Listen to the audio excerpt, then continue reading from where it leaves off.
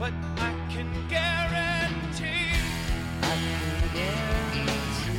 there'll be no knock on the door. I'm total broke.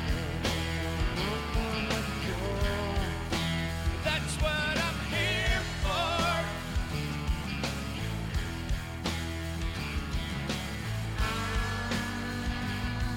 I come from downtown,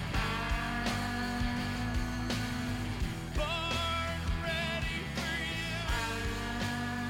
Armed with will and determination and grace.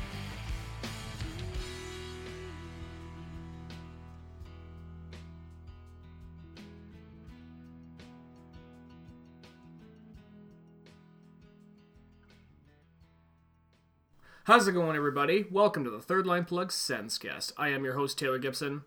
Joining me from Calgary, Alberta, a tropical metropolis in mourning, my co-host, Tim Jency. Tim, what has been the feeling in Calgary this week? It's been hard to say because I haven't really been in Calgary for a lot of this week. Okay, for those who do not know, Canadians, we suffered two big tragedies over this past week, and I forgot to include this in the last episode because it just happened that day, but Canadians learned on last Monday that actor John Dunsworth, who you will remember from the Trailer Park Boys, he played Mr. Leahy, passed away at age 71 after a brief illness. And just as Canadians were coming to grieve that, Canada also lost Gord Downie, lead singer of the Tragically Hip. It was reported that he had lost his battle with terminal brain cancer on October 18th after a year-long battle at the age of 53. The news of Gord's cancer was released to the world on May 24th, 2016, mere weeks before the Tragically Hip were to release what would be their final album, Man Machine Poem, and go on their supporting tour for the album. The Tragically Hip, for many Canadians, I mean, the news of Gord Downie's passing is something that I don't feel that we've ever really experienced just a country coming to, not even coming to terms, but just grieving over a man who we as Canadians held in such high regard. Like, I think the only thing really comparable was Pierre Trudeau's passing like 15 years ago, and we were just too young to really understand. Yeah, but even that, I mean, and I know there were some people, especially in the West, who were not fans of Pierre Trudeau, but the Tragically Hip were so loved from coast to coast, and I always felt the real reason is because, unlike other Canadian acts such as Bryan Adams and Neil Young and Gordon Lightfoot and these groups that made it big in the United States, the Tragically Hip, and this is not for a lack of trying, never made it big in the United States. Whereas here up in Canada, they were a huge arena rock group since the 1990s. And on top of that, they, like, Gord did so much to try and affect change in Canada, especially with relations and the conditions of Aboriginal peoples in Canada. Yeah, you absolutely got to respect that, and I'm sure he's been doing that for a while, but I only really became aware of it in the past year of his life. Now, Tim, you and I were talking off camera, and I asked you, were you a fan of the Tragically Hip? And you told me you were only a fan maybe of the handful of their songs, I would imagine? Yeah, like, the only ones I'm really familiar with for some reason is 50 Mission Cap. Which is about Tim. Bill Barocco, former Toronto Maple Leaf, who scored the OT winner. Scored the OT winner in 1951 to win the Stanley Cup. And mere weeks after that, went missing in a plane crash. And they didn't find him until 1962 when the Leafs won their next cup. Which is a really Canadian story if you think about it. It really is. And, I mean, look, I could really make an argument that we as Canadians, we've learned more about Canadian history through the Tragically Hip's music than we did ever in school. Hard to say. Well, think about it, Tim, right? I mean, we learned about Bill Barocco through 50 Mission Cap. I learned about Jacques Cartier through the song Three Pistols. Well, you should have learned about Jacques Cartier from your civics class. Well, I didn't, okay? I learned it from the Tragical Hip, Tim. And, I mean, just go through their catalog of music, of all the Canadian things they've written about. From, like we were mentioning, Bill Barocco, Jacques Cartier, even to the late Dan Snyder, who, not the owner of the Washington Redskins, he was a former hockey player for the Atlanta Thrashers who died in a car accident driven by Danny Heatley in 2003. Yeah, that was And also, tragic. there was David Milgaard, right? He spent 2 decades in prison for a murder he didn't even commit. That almost sounds like a Bob Dylan song. It really does. And you know, going through everything the Hip done over this past week, and you know what? It really is surprising when you think, like, and I have a note here, Dan Aykroyd, who fellow Canadian, when he was host of Saturday Night Live in 1995, he fought to have the Tragically Hip play on Saturday Night Live. Did they actually get the shot or no? They did. They played Grace 2 and Nautical Disaster, which I cannot find on YouTube for the life of me. It's kind of surprising that they didn't take off even with that. Like, Saturday Night Live is a huge platform. It is, but you know what? I really feel Canadian that... thing. It is. I feel that their songs were just too Canadian to cross over to the United States. And I know their album Road Apples originally was going to be called Saskatchedelphia, but their record label told them to change it because it sounds too Canadian. Mm-hmm. Now, I know I didn't talk about this. I am a huge Tragically Hip fan, and I've known people in my life who have seen the Tragically Hip in some pretty interesting places. I know a couple of coworkers of mine, they saw them in a dive bar in Halifax, Nova Scotia. One of them even saw them at an amphitheater at a zoo in Akron, Ohio. Weird. Yeah, but also, and I can't stress this enough, I know even my dad saw them when they were playing the Royal Theatre and the Save-On Foods Memorial Centre in Victoria. And also, he got to meet Bobby Baker, the lead guitar player of the Tragically Hip. Oh, nice. Yeah, the story goes that my dad told was the Hip was touring for the album Fully Completely, and my dad had to miss the show because he was working graveyard that night. I forgot to mention, he was working at the Empress Hotel at this time, where the Tragically Hip was staying. And so at 3:30 in the morning, my dad's standing in the elevator, going up to a floor, and Bobby Baker walked into the elevator. Oh, dang. Yeah. Yeah, those sort of chance meetings it's always insane. It is. And you know what? My dad met some really interesting people during that time working at the Empress Hotel, from, not excluding Bobby Baker, but Tom Jones, Mario Lemieux, Bob Hope. Like, you talk about some pretty big names that he met and he saw at the Empress Hotel. Mm-hmm. So I just wanted to close this Victoria, out. I guess. Yeah. I just wanted to close this tribute by saying, first of all, thank you. Thank you to Gord Downey and the guys in the Tragically Hip for making us Canadians feel proud about our country. Not too many bands, not too many people can do that. And I was reading an article today from the Ongoing History of New Music with Alan Cross on Facebook, and the article was about what is your all-time favorite Tragically Hip moment. And I had to have a look back at the last 15 years of listening to them, and I go, you know what?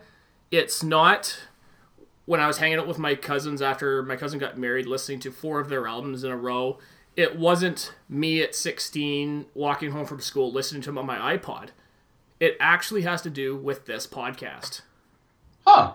Because, as you remember, Tim, back in August, when you came back to the island, we recorded 4 episodes at your mom and dad's place. Mm-hmm. And that was the first time in 6 years that you and I had been in the same room together. Mm-hmm. And so on the way back, I was in between where your mom and dad live and the school that we went to. And I was listening to Long Time Running off Road Apples. And the song, the last lyrics of that song is, "It's been a long time coming, it's worth the wait." And I just smiled and I went, you know what, Gord? You're absolutely right. All right. All right, Tim. So, if you don't mind, we're going to take a quick break here, regain our thoughts, and return to talk about Top of the Hour and the 3 games we're going to talk about tonight. Coming right back. Hi there, my name is Dave. And I'm Neil. We're from Maple Syrup Shots, and we listen to the Third Line Plug Sensecast. How's it going, guys? Welcome back to the Third Line Plug Sensecast. Tim, after that tribute to Gord Downie and John Dunsworth, there's only one way that we can cheer everybody up. And that, of course, is with the little segment I like to call Top of the Hour.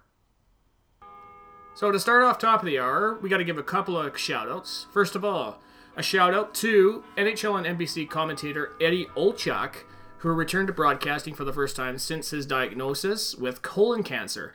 And he did the St. Louis Blues Chicago Blackhawks telecast on Wednesday night. Yeah, it's kind of weird how, like, all of these sort of, like, pretty famous people are coming back with cancer. It's nuts. But I think it also kind of serves to remind us that some of the talent that we've grown to know and love is just getting old.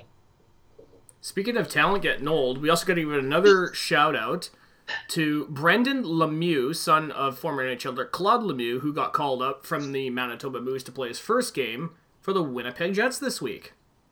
You know what's actually a really interesting story related to Brendan Lemieux is the first time Chris Draper saw Claude Lemieux after the incident, where they were both walking through an airport, and Claude and his son were passing by Chris Draper, and Claude apologized. That's surprising. I never heard of that story. I heard of the story of after that game when Scotty Bowman jumped on the bus and confronted Claude Lemieux after that hit. Mm-hmm. It's in Chris Draper's Players Tribune article about the whole saga. Okay, I'll have to go back and I'll have to read that. Yeah, it's like as much as everyone's kind of fawning over the Athletic right now, the Players Tribune is such a it has so many good long reads about just the parts of sports you will never see. I haven't got a chance to read any of the Athletic articles, have you? They're pretty good. Okay. I'm not sure they're good enough for me to pay for, though. I was gonna ask, like, I read something about that you would have to pay for it. Yes. You get a free selection of articles, but you have to pay for most of them. Okay. I don't think the quality's there. Okay. The reason why I wanted to mention Brendan Lemieux in this podcast is because, like, I mean, man, we're getting old because if you think about it, right? Like, we grew up watching guys like Claude Lemieux and Keith Tkachuk, Jeff And Brown. Ty Domi.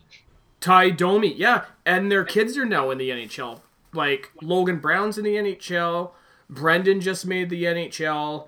You have Matthew Tkachuk, who just made the NHL. Max Domi, who's in the NHL. Tyson Barrie, who's son of Len Barrie. Nick and Marcus Foligno. Yeah, we can't forget about them. Yeah, it's crazy to think that, eh? Yeah.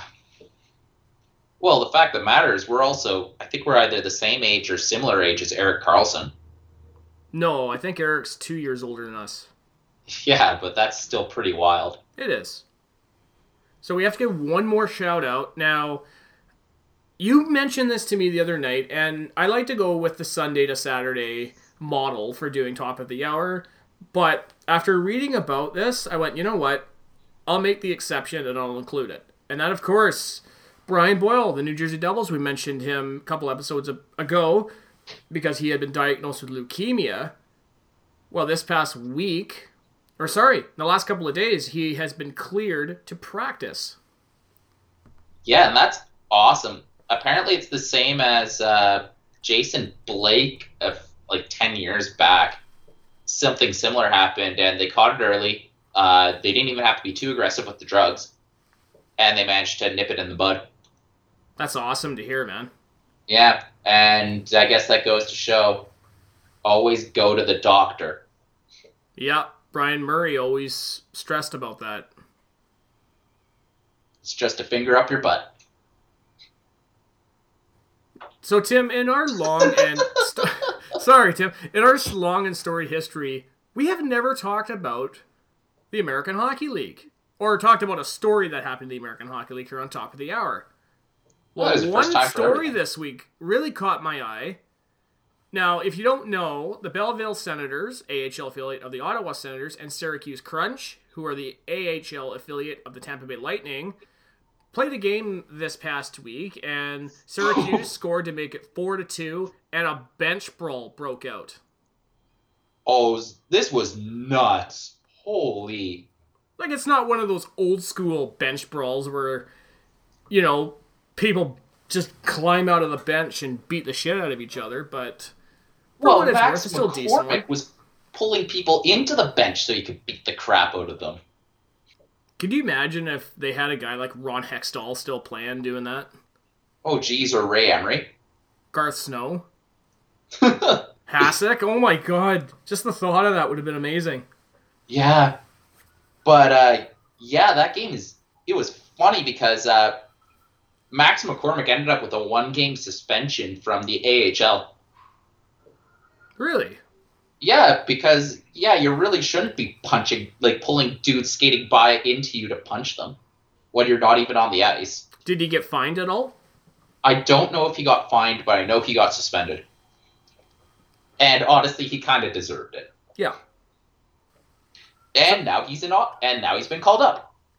Yes. Yes, he has. So let's go on to our next story, Tim. Now, this is coming out of the tropical metropolis of Calgary, Alberta this week. Flames Director of Communications, Sean Kelso,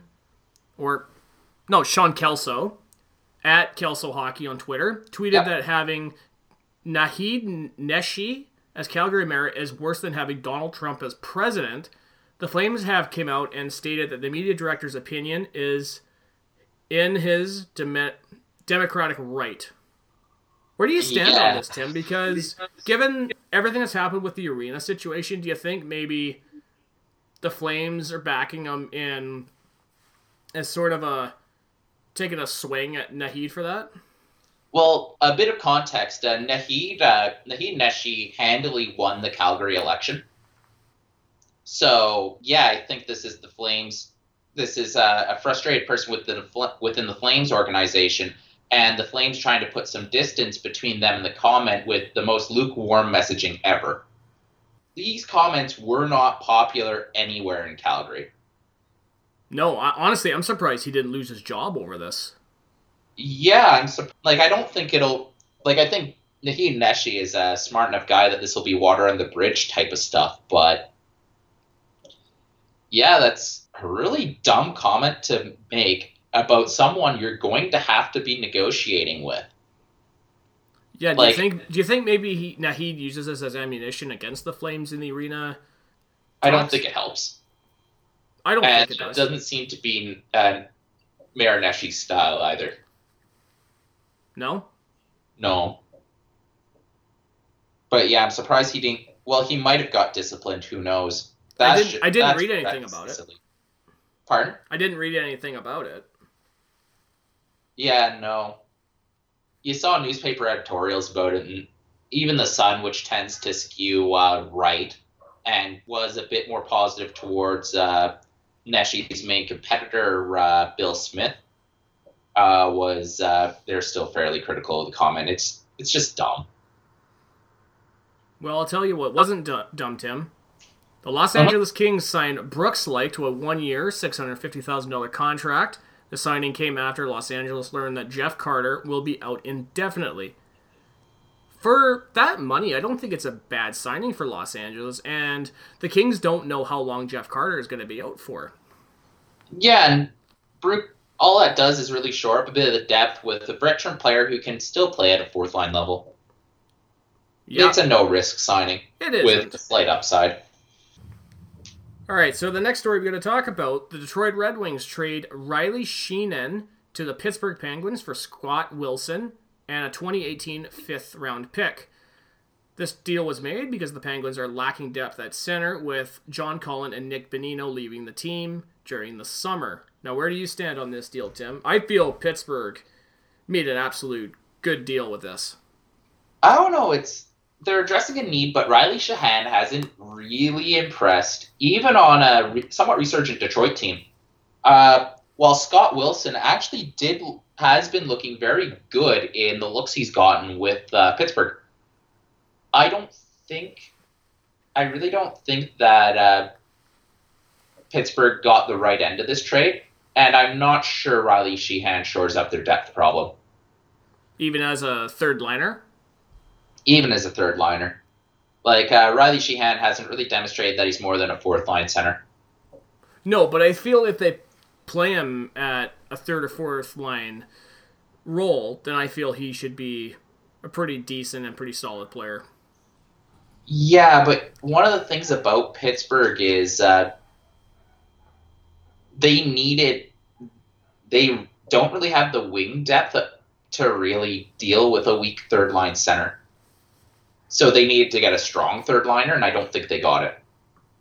And I'm not sure and I think they might have paid too much to get a weak third line center. Okay. So, Tim, you recall in the last Third Line Plug Sensecast episode of our idea of a live stream for Wayne Gretzky's 3D hockey. Hey! Well, somebody in the Ottawa Senators organization must have heard that episode because this past week, the Senators did a Let's Play of NHL 97 on, I don't know if it was Sega Genesis or the Super Nintendo. It was one of the two. And I ended up watching that going like, that's kind of... Wait a minute. Hey, Tim and I came up with this idea. What kind of bullshit you trying to pull here, Ottawa? Who did they get to play, though? I believe Craig Anderson was one of them. I think he had a stand-in for that. And I want to say... I'll have to go back and re-look at this. I believe it might have been Mark Stone. Oh, that'd be pretty funny. You can't quote me on that. I will have to go back and re-watch it. But I just sort of watched it, and I'm thinking, what the hell, guys? Tim and I came up with that idea. That's our idea. Were they at least fun to watch? It was okay. Honestly, I think ours would have been better. I can't knock it till we try it. That's true, Tim. We can't. Well, Tim, that wraps up Top of the Yard. Do you have any stories that I didn't mention you want to talk about this week? Well, not about the Senators, but about Tim. Oh, I believe you might have a story here, do you? So, as I mentioned last week, I was in Ottawa for work, and I was supposed to fly out Wednesday night. Now, so I get to the airport, I checked in previously, and they print my boarding pass, and instead of having my seat there, it said, get seat assigned at gate. Which, Taylor, do you fly a lot? No, last time I flew was in 2010. That was when I went over to the UK. Okay. However, I am flying in December to our nation's capital, Ottawa, Ontario. Ooh. So basically, get seat at gate is code word for this flight is overbooked.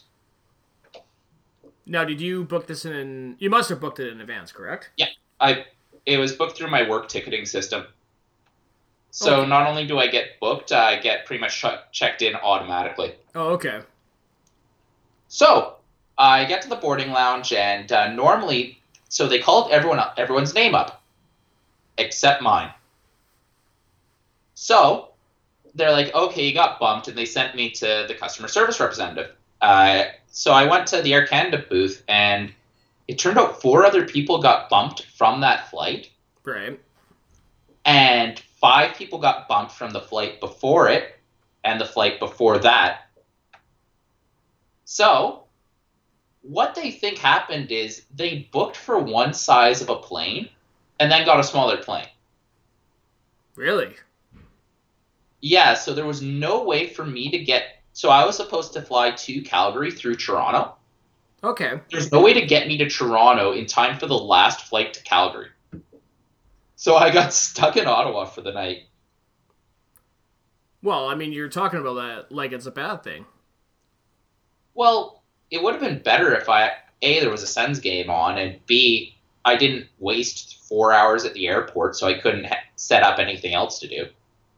So the gate attendant... So what ended up happening is the customer service agent set me up for a flight to get me back to Calgary around 1 p.m. Okay. The next day. That involved flying out of Ottawa at 7:30. In the morning or p.m.? In the morning.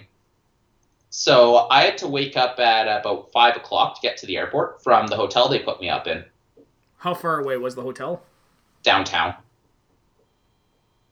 Is that, how far away is the airport from downtown, Tim? 15, 20 minutes?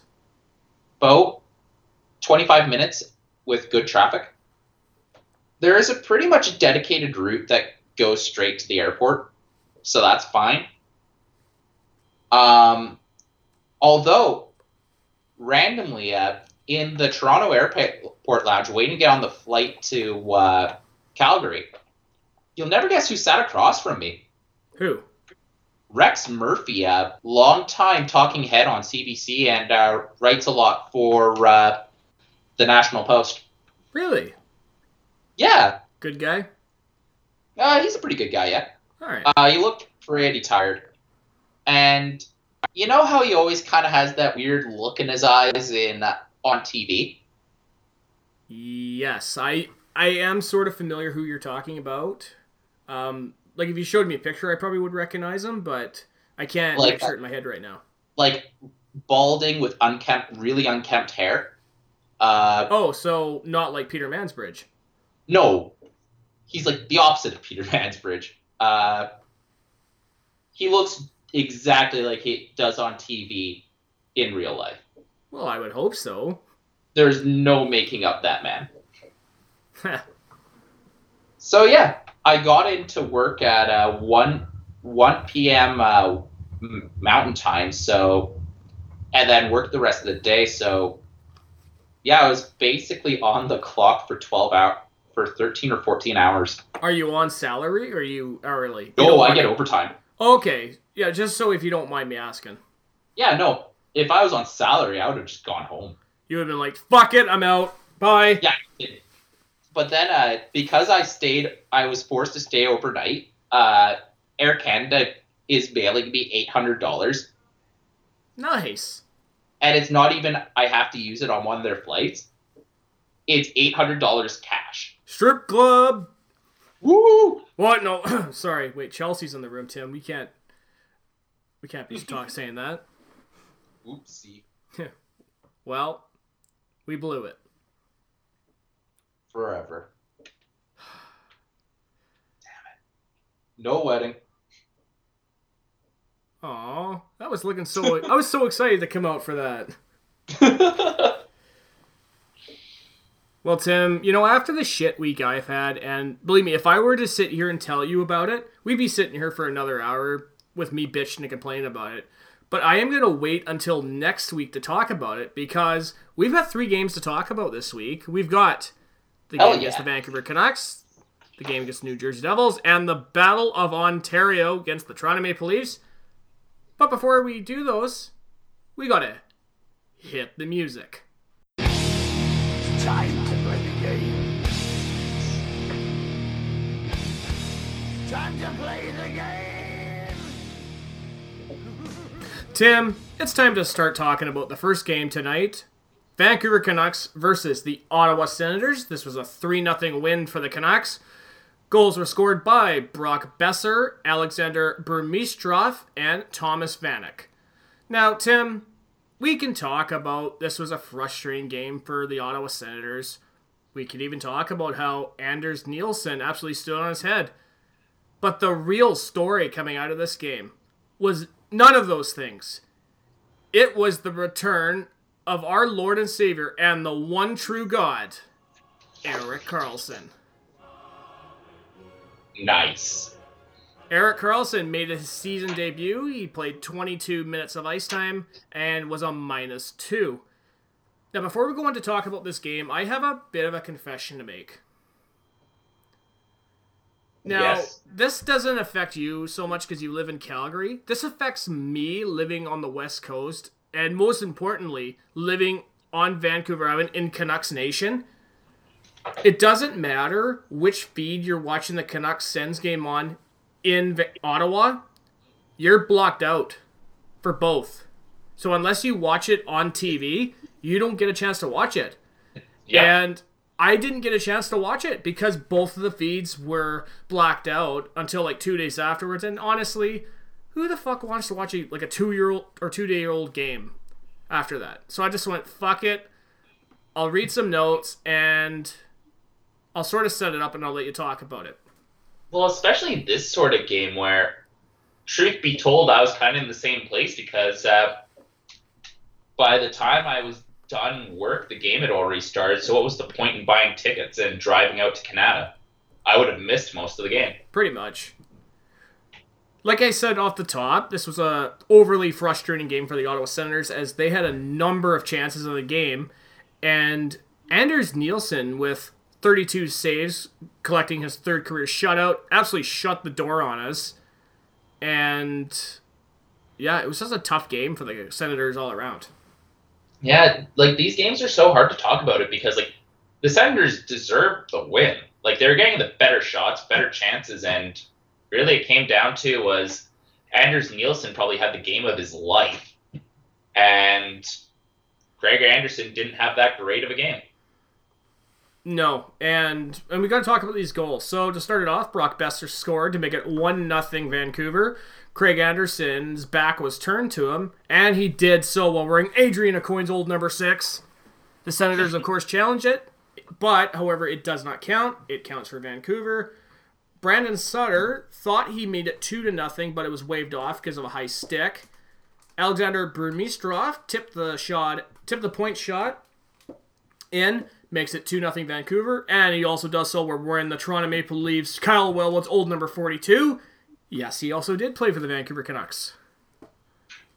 And we also can't forget Thomas Vanek scored to make it 3-0 after Erik Karlsson hit the post with his shot and sent Thomas Vanek on a breakaway.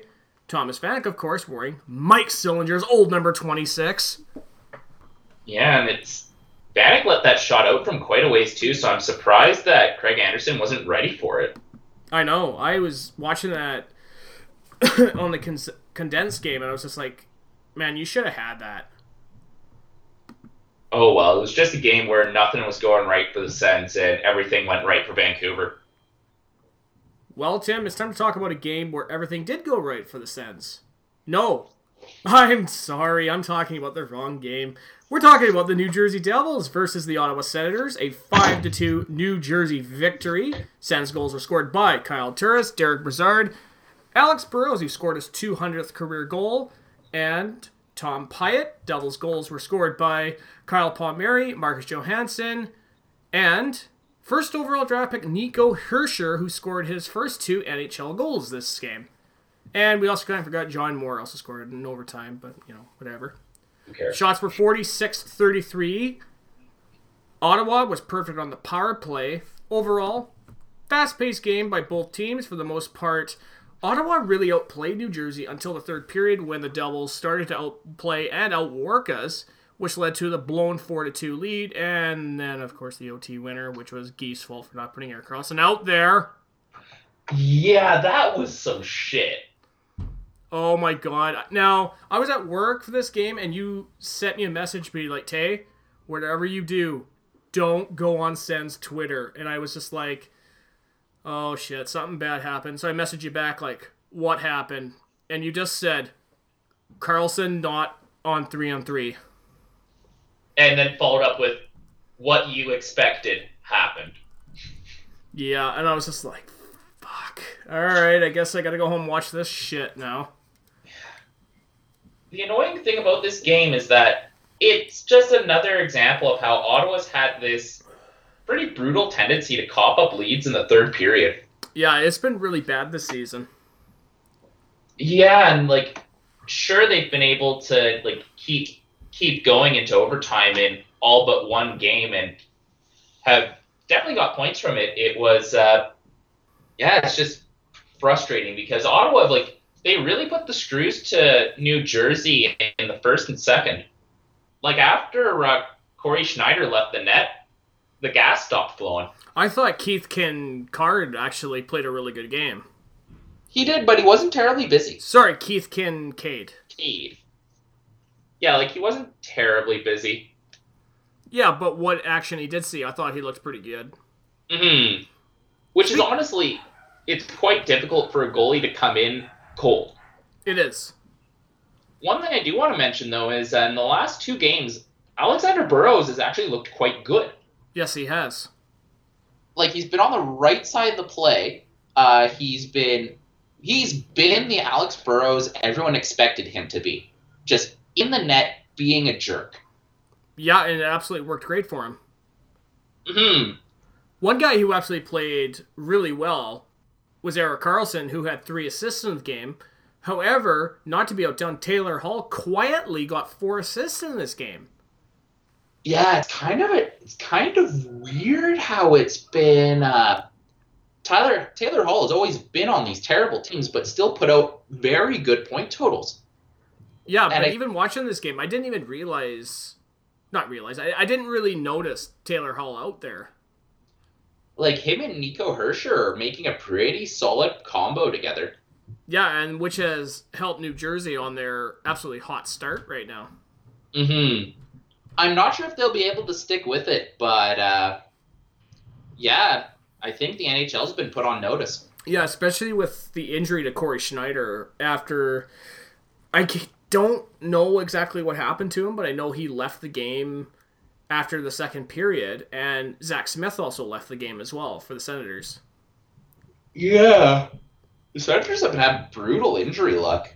Yeah, which we'll talk about in the next game. But before we do that, all right, let's talk about Ottawa's blown 4-2 lead. And, well, since Twitter absolutely tore Guy Boucher apart, I feel a lot of the blame should have been placed on Mark Stone. Because Mark Stone, who played the man, and he played it well, with a big hit on the blue line, and JGP didn't pick up the loose guy coming in, and the Devils scored to make it 4-3. And Mark Stone, who tried to back pass it off the backboards, bounced out in front to Marcus Johansson, and Craig Anderson didn't even see it coming. Mm-hmm. That was such a weird bounce, though, but the way the Sens were playing, if it didn't happen then, it was going to happen later. Yeah, and all of this despite the fact Ottawa scored 3 goals in the second period. Yeah, and New Jersey got them right back. It's frustrating, but it's the way it goes. It's the fucking way it goes, boys.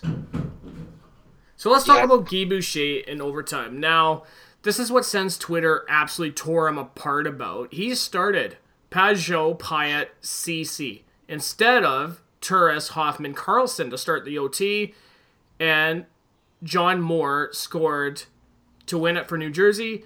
Like I said, Sens Twitter absolutely enraged, despite the fact that Guy Boucher stated in the post-game that he has started this lineup in the past.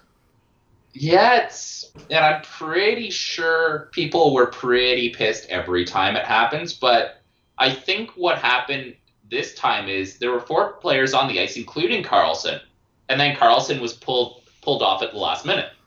Yeah, and when I saw that, that's when I'm just like, oh, so this is what Tim was talking about. Oh, Jesus Christ. So, like, that was right in front of everyone, and it was... And I think that's why it got such the uproar. And then what I found kind of ridiculous is that instead of just saying, yeah, I fucked up to the media, he, when defended, I played the best line I could when, well, you lost. Yeah, exactly. And even though I know Eric is fresh off an injury, I do feel that they should have played him in the OT. Because the one thing we didn't notice, or we didn't mention, I should say, is the Senators played with a lot of confidence when Eric was out on the ice with them. Mm-hmm. So that's something I didn't notice in the first 5 games of the season so far. Yeah, and I think it's... and they were taking more chances, too, with the puck. Yeah. Well, he has 3 assists on the season up through this game, which is a testament to that. Yes, it is. I also got to mention Chris DiDomenico. DiDomenico got called up from Belleville after this game to start for Zach Smith. And I'm not going to make a Dean Malenko WCW reference here. I already did that. Yeah, it's an interesting name for them to call up. It is. Because I thought for sure, was it Max McCormick people were saying that was going to be called up too? Yeah, and a lot of people were surprised that it wasn't Nick Paul. Yeah, actually, me too. I am quite surprised it wasn't Nick either. Mm-hmm. Well, Tim, that wraps up that game. And now we come to the third game we got to talk about. But first, before we go into this game, Tim, if you want to see me talk about this game, give me a hell yeah. Hell yeah.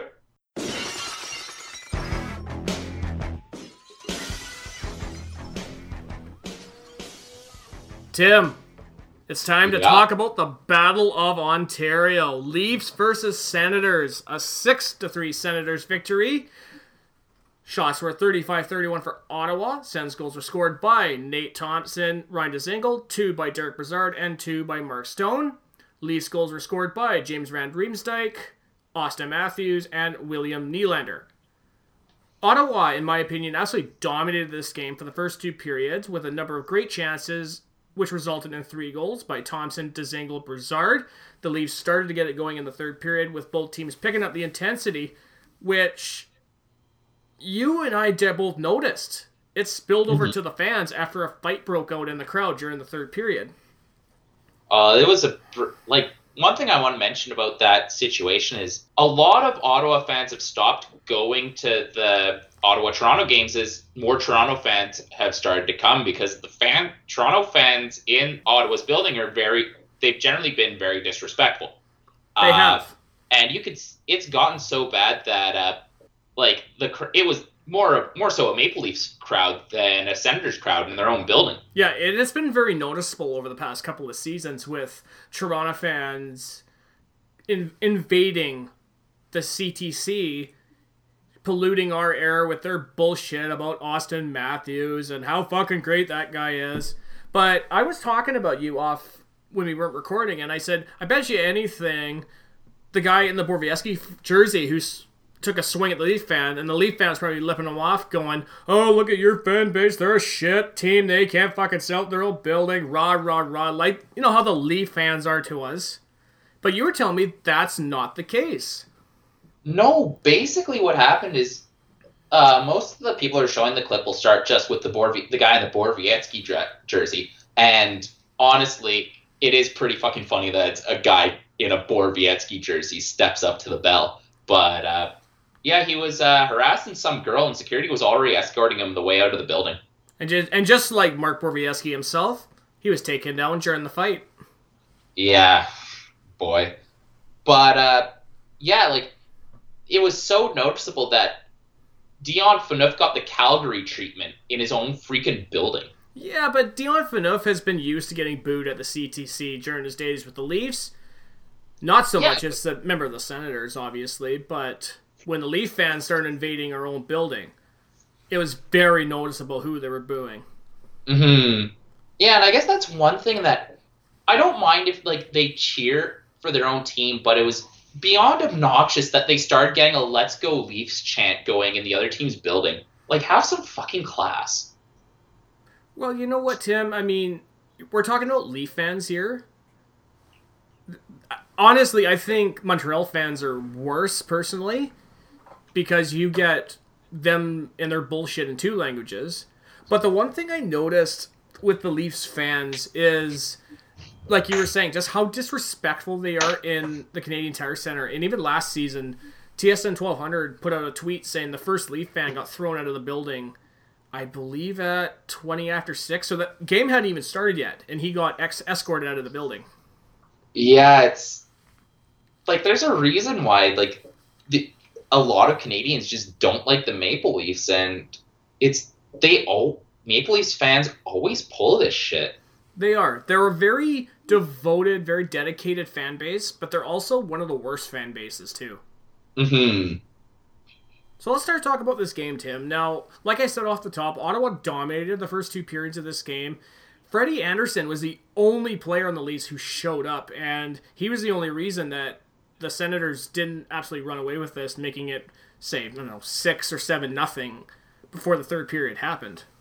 Yeah, this was, one thing that you could see is that the Leafs were getting super frustrated, and, they couldn't get through the neutral zone. One thing I noticed was that Guy Boucher was hard matching Ceci and Phaneuf to the Matthews line, and for the first 2 periods of the game, they were completely stymied.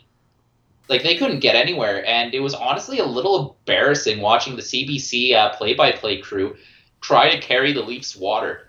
They had to resort to shit talking the Sens' performance against the New Jersey Devils. Yeah, I noticed that too. And I'm just like, It's look, I know pathetic. CBC is a very biased network for the Leafs, but I feel for commentators, you should be unbiased. Here's the thing, unless you are commentating for a certain team, like say you're the radio guy, like in Buffalo with Rick Jeanneret, or Dean Brown in Ottawa, or what the hell's that guy's name? The guy who does all the Bruin games. Oh, I know who you're talking. Cam Neely?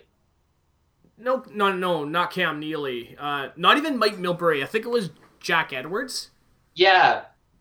On NESN, right? Yes. Oh, he is incredibly biased towards the Bruins. But that's what he's paid for. Exactly. I feel like for a national broadcast, that's inappropriate. Yeah, and you know what? We noticed this during the Penguins Sens playoff series last year when Jim Houston and Craig Simpson were saying, "Oh, look at Sid and Gino out there," and even the Sens call-ups mentioned that, going like, "What if we were talking about the Sens and it was like, oh, look at Stone to Burrow to Hoffey to our Lord and Savior Erik Karlsson?" You know, that would just be like, oh, well, look at CBC. Like, what are they doing? Yeah, it's honestly pathetic. And midway through the game, I just started to tune them out. And it was funny because by the end of the second, they couldn't keep it up. They had to admit that Ottawa was handing Toronto their ass. Yep. And one thing I've noticed here was, God damn, Ron Hainsey is fucking terrible. Oh my god, he was terrible in this game. Well, he's always terrible. I know, but especially in this game because, like, we're Sens fans. We normally watch Sens games, and when we see the Leafs, they're generally playing us. Yeah, but, like, remember how, like, Ron Hainsey, like, I remember when we did our practice episodes and we were talking about the Pittsburgh series, and Ron Hainsey was bad, but he wasn't god-awful. Like, he was still able to kind of manage the ice, and Ottawa wasn't completely dancing around him. This game, he was almost a negative defenseman. Yeah, he Like, was pretty bad out there. Like, anytime he was on the ice, like, Cody, like, the Senators that were out there looked absolutely brilliant. Like, on the first Ottawa goal, there was a whole half of the ice open.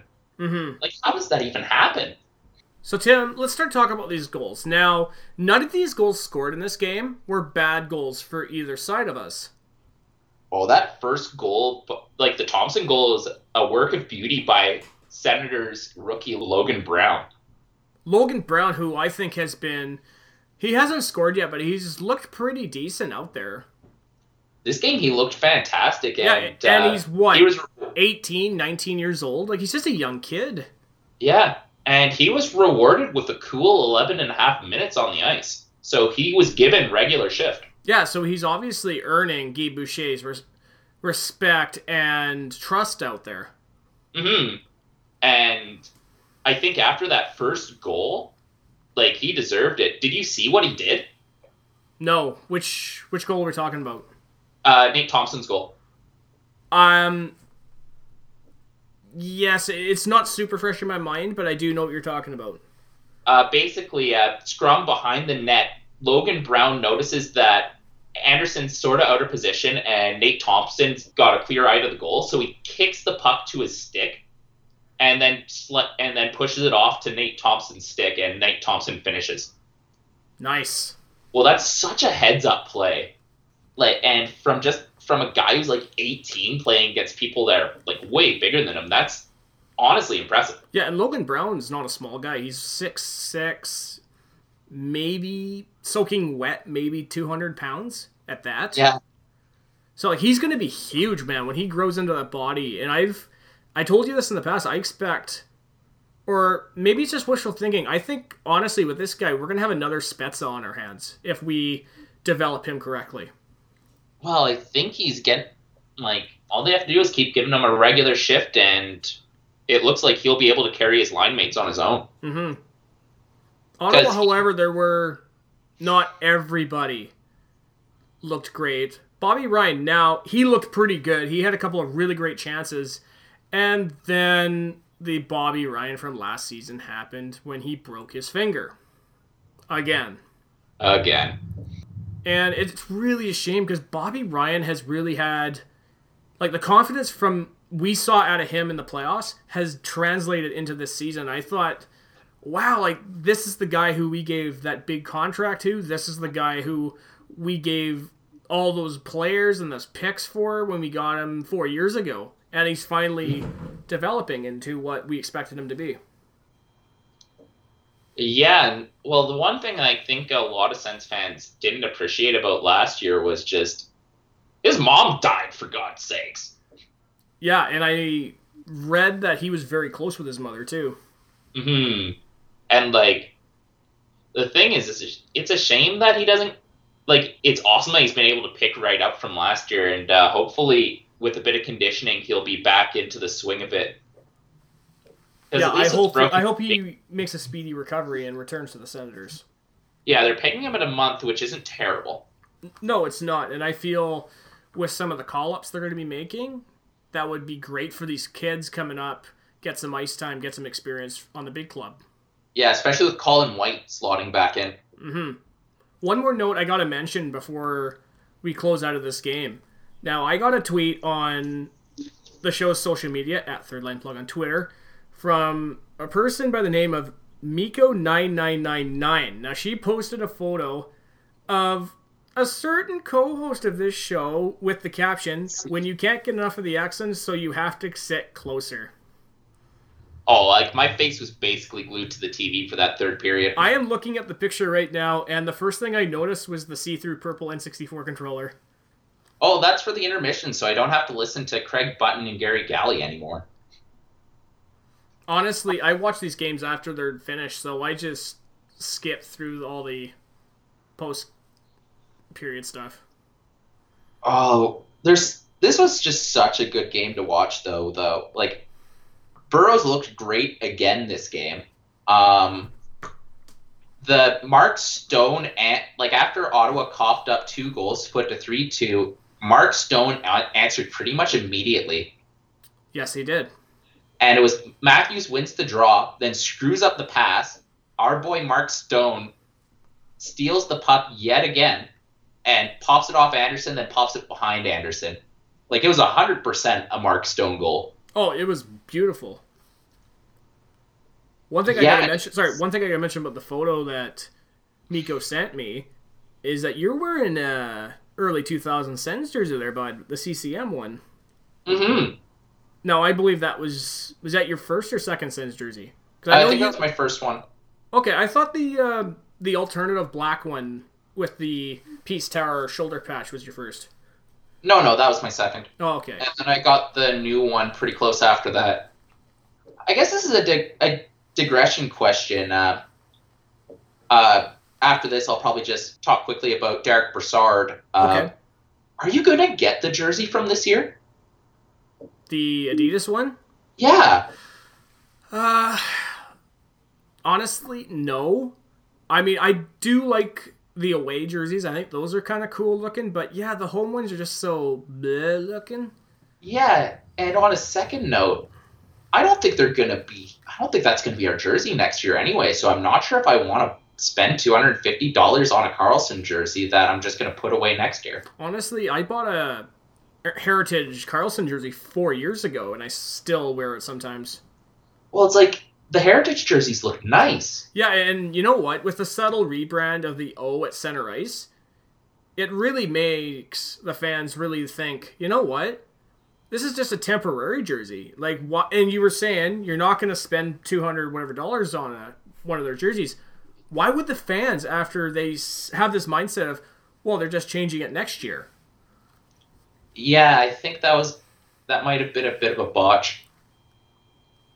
Yeah. But I realized that the decision to go with these jerseys came in before Tom Anselmi joined the Senators. Okay. Yeah, because was it... Who was the original guy there? It wasn't Firestone. Oh, Cyril Leader. Yeah, Cyril Leader, thank you. Yeah, because I know he I don't want to say that he was against going with the O, but once Tom Anselmi came in, he was like, you know what? Why are we not listening to the fans? The fans love the O. Why are we not going with the O? I like the Senators face. I like the 2D jersey, especially my Radek Bonk one sitting over there. Actually, Yeah, speaking of the 2D logo, now you recall that sports memorabilia store on Wharf Street in Victoria, right? Yep. So when I was in there a couple months back and I picked up the couple of figures I showed you, they had a couple of car flags of the 2D logo. Oh, wow. And I was like, oh man, those are so cool and I wish I could buy them, but no, I'm not going to buy you now. Maybe later. Maybe, yeah. Yeah, I guess one last thing about the past few games, and I guess just the season in general, is another player who's looking like what we expected them to look like is Derek Brassard. Oh my god, he and Carlson both looked fantastic in this game. Oh, yeah. Carlson, who I didn't mention here, had 3 assists, so he's played 3 games. He has 6 points already. Eat that, Ovechkin. Yeah, eat that, Montreal. But It's like I Derek was saying Brassard off had... air, Tim. What is Square and the Montreal Canadiens? What's the difference between a Square and the Montreal Canadiens? A square has 4 points. Yep. You know what the Habs and the Titanic both have in common? They're sinking. Both in the bottom of the Atlantic. I I love talking shit about the Habs on this show. think my favorite part is their AHL team is the Ice Caps. Titanic meet Iceberg. That's funny. Yeah, but like Derek Brassard was phenomenal, and he almost had the hat trick on the night too. Hey, He did, and I know on the empty netter, I thought Brassard had scored, but it turned out to be Mark Stone. yeah, Brassard couldn't skate through, so he just passed it off to Stone. One person we didn't mention was Johnny Oduya, who coughed at the puck to Mitch Marner, who missed the net, which would have tied it for the Leafs. And then on the same play, On the same play, Derek Brassard comes down the wing and scores. 5-3 Senators. I remember watching that and just like I saw Oduya cough up the puck. Anderson makes an excellent save here, and then Brassard goes streaking the other way and puts it in. And I text my buddy who's a Leafs fan, and I'm just like, what the fuck is this game? He's like, I know, right? Yeah, but the more I see Johnny Oduya, the less I like him.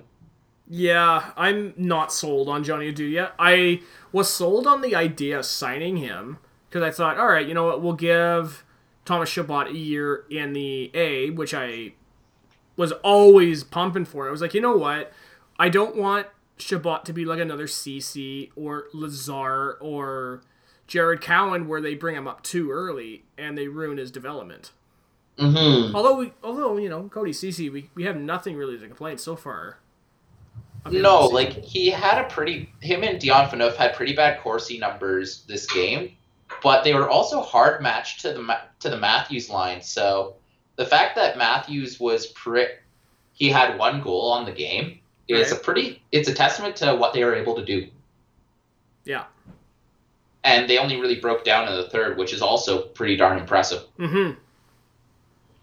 And the fact that Cody Ceci hasn't been terrible this year has managed to take some time off Erik Karlsson. It really has. Yeah, and Erik Karlsson is probably more productive when he's not playing 30 minutes a night. Yeah, but I mean, you don't want to give a guy 30 minutes a night after he just came off ankle surgery. Oh, for sure, and I don't think you really want to be relying on someone that heavy anyway. CBC did make a mention during this game that if Erik Karlsson leads the Senators in scoring again this season, he would be tied with Boston Bruins legend Ray Bourque in the amount of years a defenseman has led his team in scoring with 5. And the fact of the matter is, I think the world finally accepts that Erik Karlsson is the best defenseman in the NHL. And you could make a serious argument he's the best player in the NHL right now. Yeah. And you could probably even argue that he's the best defenseman since Bobby Orr. Well, even Bobby Orr said that Karlsson's better than he is. Yeah, and like Erik Karlsson is phenomenal, and the national media is finally giving him his credit. However, Like, do you think he's going to win another Norris this year, or do you feel somebody like Victor Hedman's going to win it?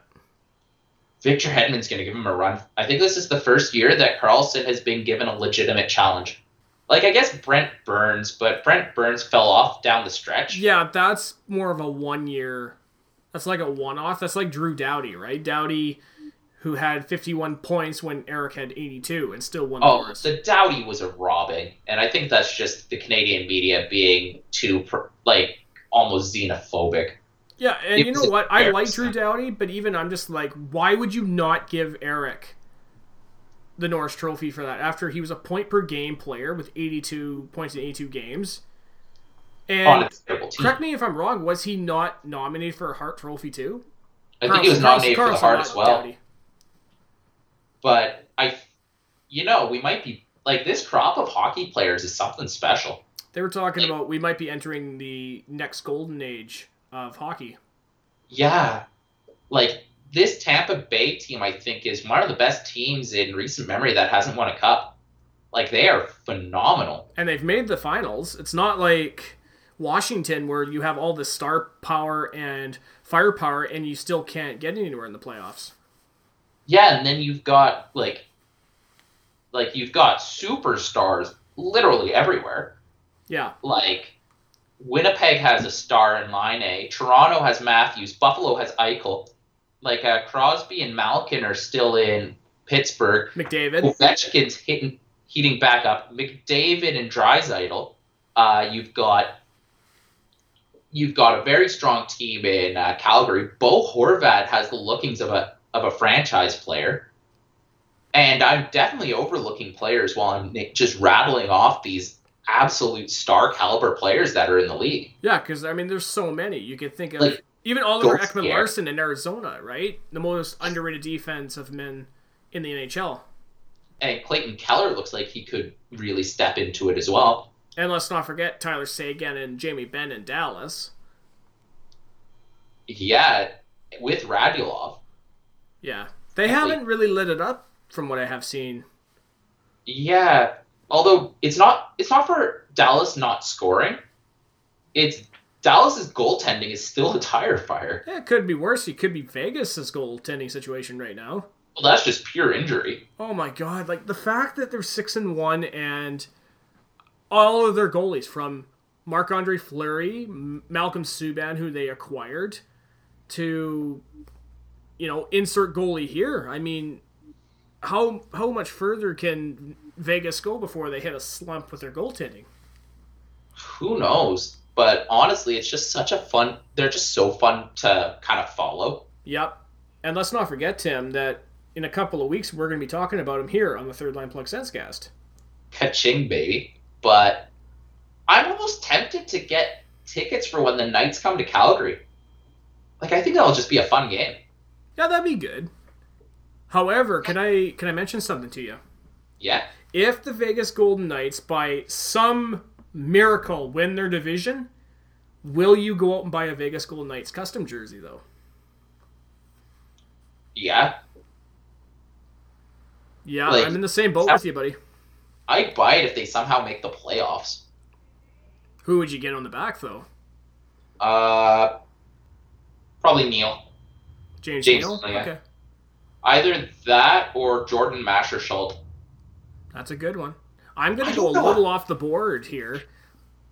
Now, we were talking about the XFL a while back and talking about the Las Vegas Outlaws.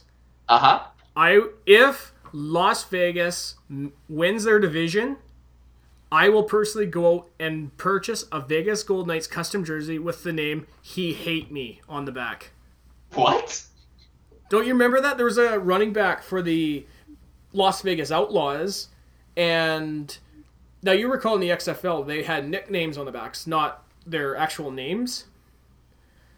No, I never watched XFL. Neither did I, but I recall watching the documentary, which was very well done, and, excuse me, they were talking about that Vince McMahon wanted nicknames on the back, so players were encouraged to come up with nicknames. Some were I think Deathblow was one of them. I can't remember which team he played for. But Vegas had a running back. I think his name was Rod something or other. He played on the Carolina Rod Panthers. Smart, yeah.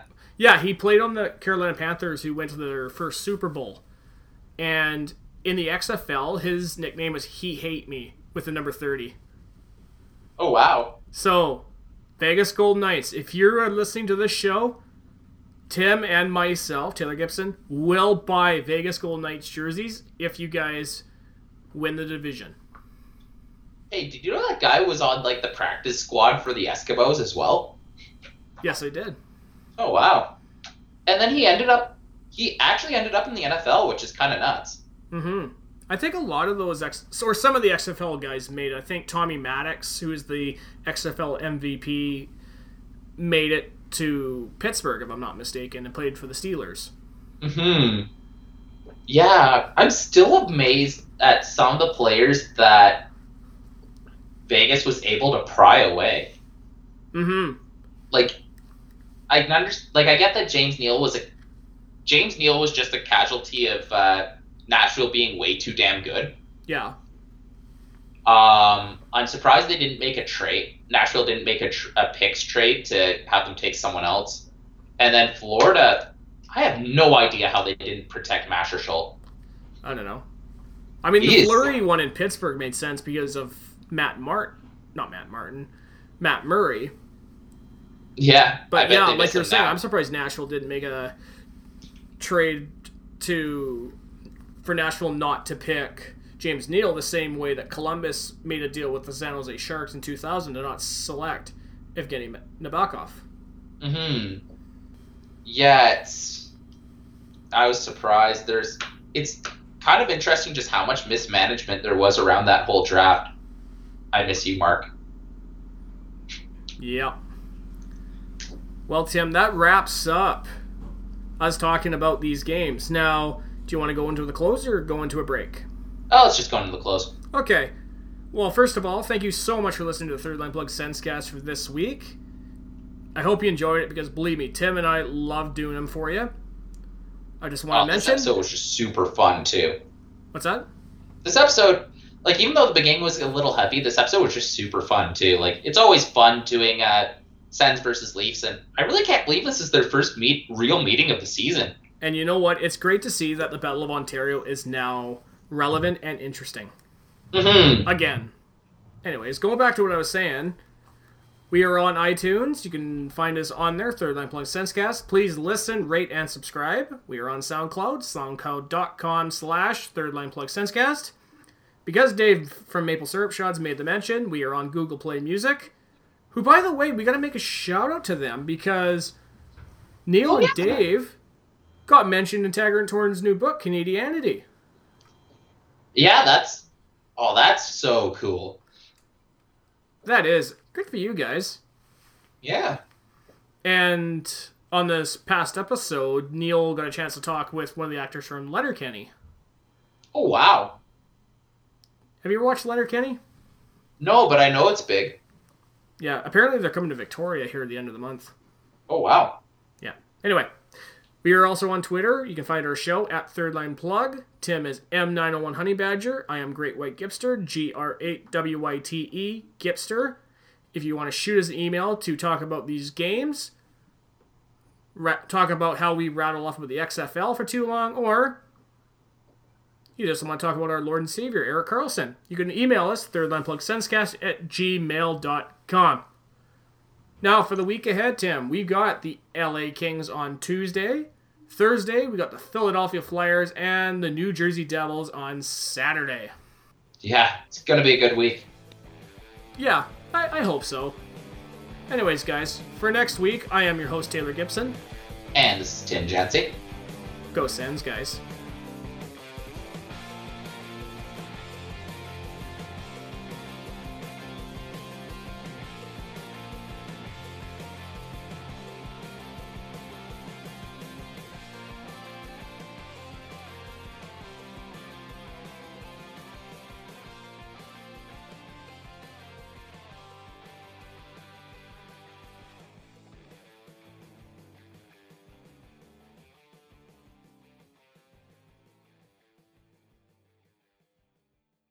So long, my time here is up. They're going home.